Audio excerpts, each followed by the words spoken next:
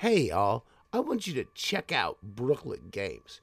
Go to patreon.com/Brooklet Games. It's like a monthly zine subscription. Each issue is chock full of imaginative, useful information you will use at your table. Go to patreon.com/Brooklet Games for a new issue in your mailbox or inbox every month.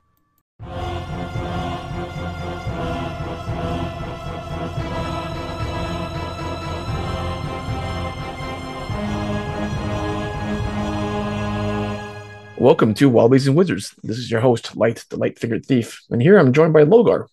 Hello, I am Logar the Barbarian.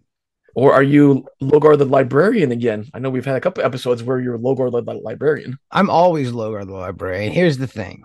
When I was growing up in Cleveland, if you're familiar with Cleveland, Ohio, it was the 80s and early 90s. I actually left there in 93.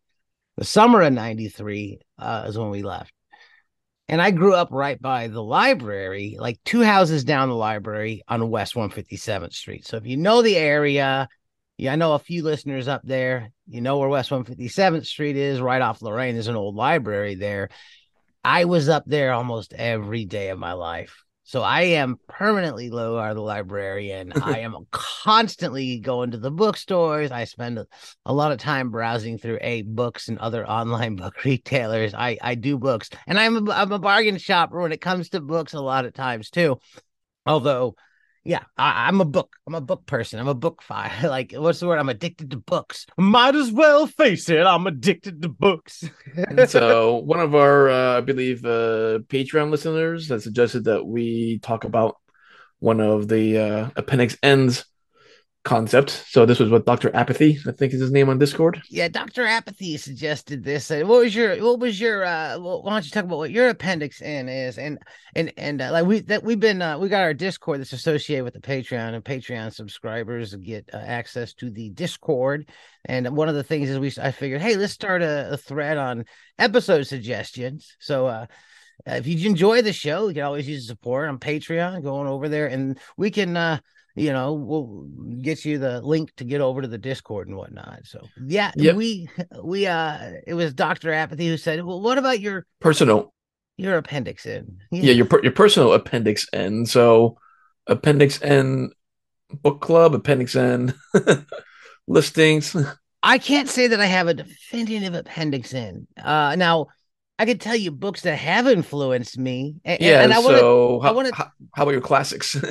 Well, I want to talk for a minute, though, about the idea of the Appendix N before we go there, because I feel like I'm creating an Appendix N for the game I've been working on, Hobo's Guide to Time and Space. And that Appendix N is very different from like what would be my D&D Appendix N. Sure, the genre is different, right? You have science fiction, time traveling type of stuff versus, say, classic fantasy. And then there's books in general, because I spent years reading lots of predominantly science fiction, but some fantasy. And then I got into nonfiction for decades.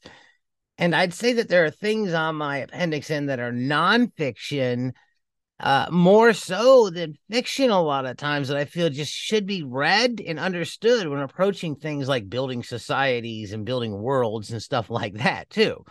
Well, from a world building standpoint, for sure, yes. Well, world building, and then even is like creating these characters and creating your adventures. I tend to pull from historical things often, more so than I do from fantasy things. So there is that element too. So let's start with an Appendix N. So what's your So I'm sitting here thinking like my Appendix N could be vast if it encompassed all those. Right. Well, yeah. Again, it's we have several categories already that we talked about, right? There's genre, general genre of your fantasy or sci-fi or something else. There's world building, world creation, as well as storyline creation, I guess. Yeah. Or adventure creation. So I think you can get inspirations for all those 3 or 4 different buckets with different books, right? Yeah, and I do sci-fi games. Now I ran a lot of Heroes Unlimited too, and most of the Appendix N for that would be comic books. So like Bronze Age, Silver Age comics from the 80s. I mean, yeah, like I was reading. I guess is the early 80s. Is that considered Bronze Age? Yeah, that's considered the start of the Bronze Age, probably. Oh wow! So I guess I was reading Bronze Age comics when they were coming out new. Well, yeah. Oh man. I had a lot of Silver Age. So where I'll start with the kind of stuff I first got into as a kid and try to go back early in things that were influential on my interests. And I'll try to keep it to a little bit of fiction now as Sure. well. I'd say that my mother was big on pushing C.S. Lewis and Tolkien on me as a kid because she read those growing up. So those were there. Sure. They were not my favorites. Well, there were the original classic fantasy ones, right? Yeah. Because those came out in like what, the 50s, whatever it was. So Well, yeah, I had her old box sets from back then. She had two paperback box sets. One was the C.S. Lewis ones, and then what was the sci-fi trilogy that C.S. Lewis did? I read those. It was really weird. Like, I don't think I read those. I think I yeah, only they read were some out of there. the Narnia stuff, whatever it was. And then she had the like Lord of the Rings box set with the Hobbit, and I had those growing up that were given to me, and I mostly read those at my grandmother's house because my mother kept them there. So I would read them when I was at my grandmother's house, and there wasn't a lot for me to do there. I felt because I wasn't right next to the library, but my grandmother had an okay couple of bookshelves, a decent little library, not compared to my library, which I much prefer. Well, of course, the preference is different. So, we start with a lot of the earlier works, then yes, it'll be the classic Tolkien Hobbit fantasy. But I don't know. Did you read any like Ursula Gunn when you were younger? I didn't read Ursula K. Le Guin until more recent years. Okay. I am a fan of Ursula K. Le Guin. I like her stuff. I'm reading through that giant omnibus that is like the complete collected Earthsea set, Yep, Ursula is a good series. and I picked up some of the other stuff as well. I think one thing that was really influential on me young that I want to bring up, which was a classic that I don't hear a lot of, that I really got into, is those Oz books.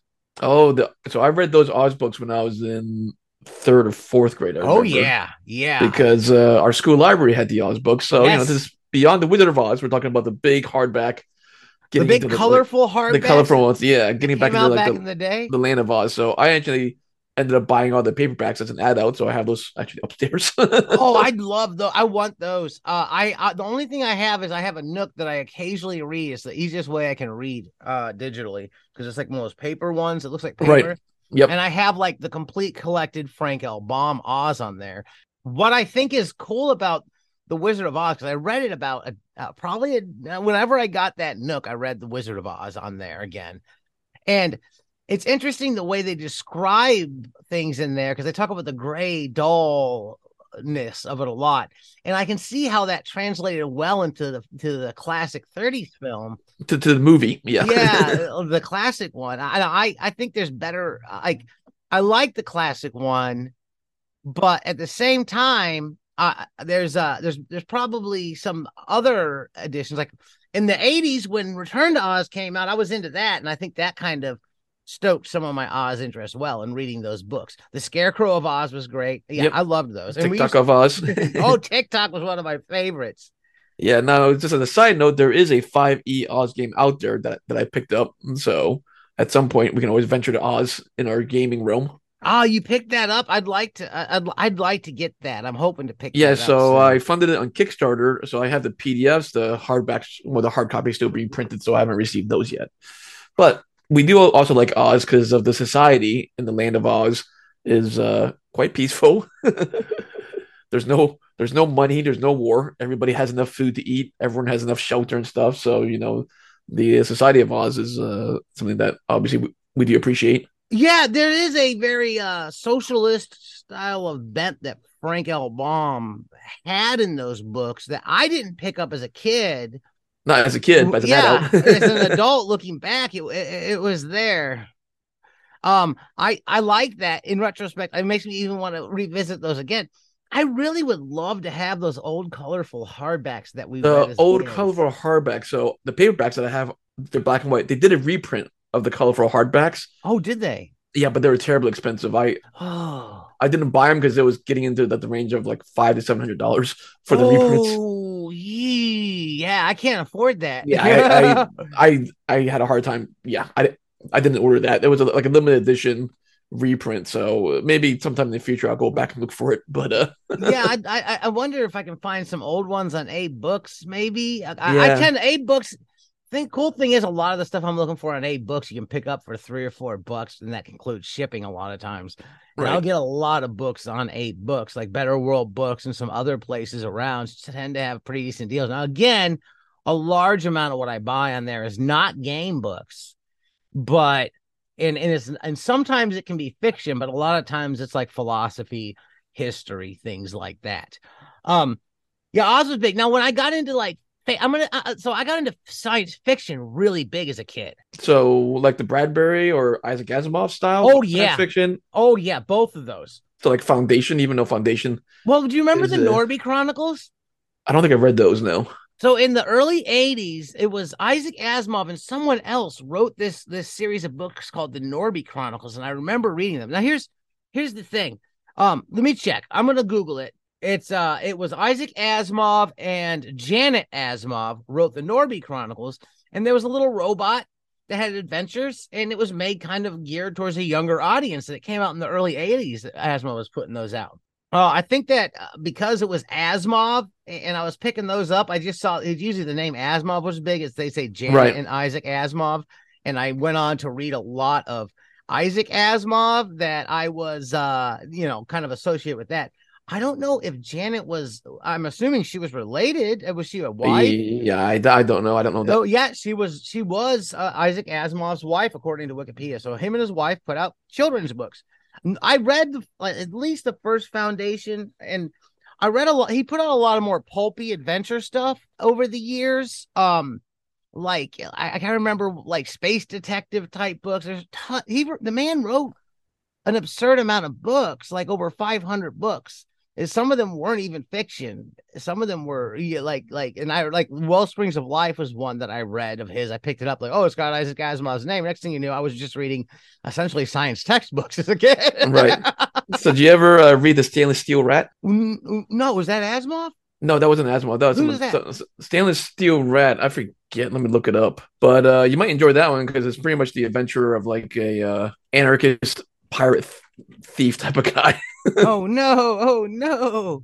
I like that. Stainless Steel Rat was written by Harry Harrison. Oh, I recognize that name. Yep. Anyway, the main character is a guy named Slippery Jim. He's a con man, a thief, but he's also, Yeah, fighting against the man. So no doubt. I have to Harry Harrison. Harry Harrison. That name rings a bell. What else did Harry Harrison? Oh, he did a bunch of old pulp stuff back then. Yeah, I think he did. He did. So, obviously coming from that era where he was writing for Amazing Stories, I think it was. So Stainless Steel Rat was one of his fun characters. Now, I like sci-fi a lot, and I did dabble into some fantasy, but I'd have to say that my initial obsession was sci-fi. The thing I read a lot of growing up, because in the 80s, I was really into Doctor Who on PBS. Yep. So I would pick up every single one of the Target novelizations that I could get my hands on.